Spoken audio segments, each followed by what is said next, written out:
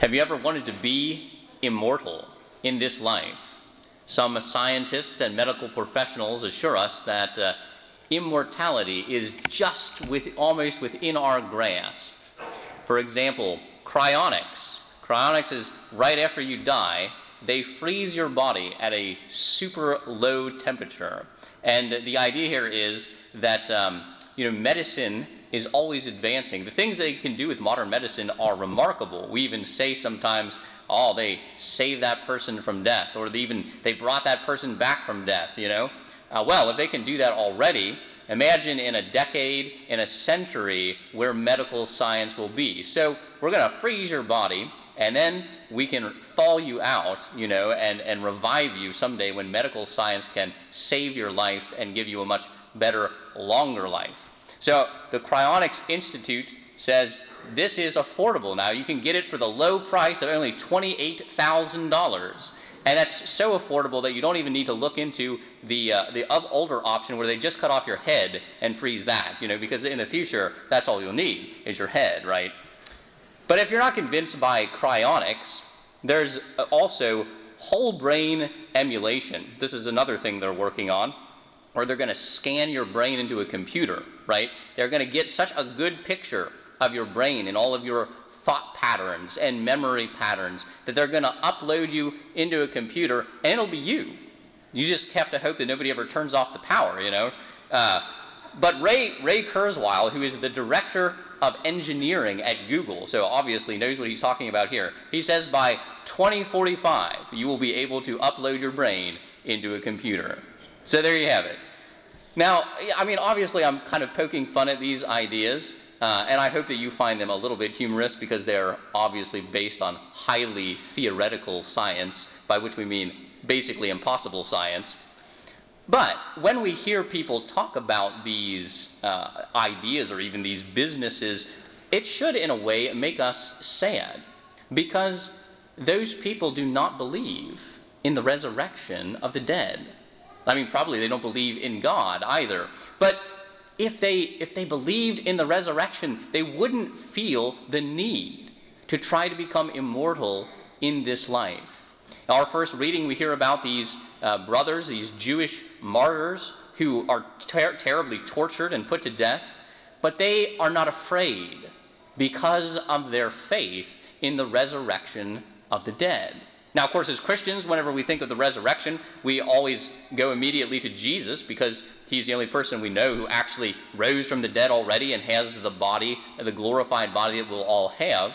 But this is interesting, that long before Jesus, even in the Jewish faith, there was already this belief in the resurrection of the dead. Not universal, of course. That's what the argument in the gospel is about today. The Sadducees, that party within the Jewish faith, did not believe in the resurrection, but then other parties like the Pharisees and so forth did, and so they bring this up to Jesus, right?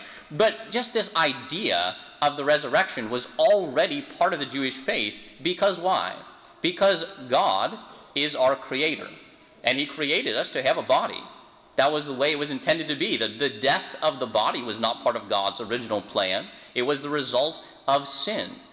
And so if God, who created us, made us with a body, then he can recreate us. He can raise up our bodies. And in fact, that is what it means, really, to be human. We have to have our body. St. Thomas Aquinas goes so far as to say that the souls in hell and in purgatory, and even the souls in heaven, who are, of course, in perfect blessedness and joy, he says they're not really fully human because they do not yet have their body. And so the belief in the resurrection, to go back to these Jewish martyrs, what does it do? Why is it so important? It puts life in perspective. Our bodies, our bodily life, is probably the greatest good that we have in this world. But these young men were not afraid to die, to give up that life in the hope of something greater, something better, the next life. And of course, we've seen that same repetition in the many hundreds and thousands of Christian martyrs throughout the centuries who have given their life for Jesus Christ. That faith in God, that a life in obedience to God's command is actually a better and higher thing even than our earthly life. And for us too, maybe we won't ask to die a martyr's death, but for us too, our faith in the resurrection has real impact, real effect on our lives. Someday, you may get that news that nobody wants to get, that you have cancer or some other, a terminal disease. Well, of course, that's going to make you feel bad. How it always will. But as Christians, it should not make us despair. We should not give up hope. We should not live the rest of our life that we have here on this earth just trying as hard as we can, trying every means to save our earthly life to the point where we have no good life. Our life is miserable. We don't have the opportunity to spend it with the people that we love and say goodbye in the way that we would want to say, right? Instead, we are freed by our faith in the resurrection, that we can let our life go in peace, and we will have it back again. It might be someone else that dies, that's someone that we love, And, of course, we're going to be sad about that. But we don't have to despair. Again, have not lost that person forever. St. Paul says, we don't want you to be like the rest who have no hope. But we believe that those people will rise again. And so, although we're going to mourn them, we don't have to give up hope on them. We believe that if they make it to heaven and we make it to heaven, we will be together again. And of course, this belief in the resurrection comes into play in lots of other little ways too. So many times in life we might have to miss certain opportunities. Your doctor says, you need to go on a diet. Father Jim has been dealing with this recently. His doctor has told him you can't drink soft drinks and eat cookies and sweets anymore. And man, it's been a struggle, He's really given it a good effort. But nobody wants to hear that news, I'm going to miss all the enjoyable food in life.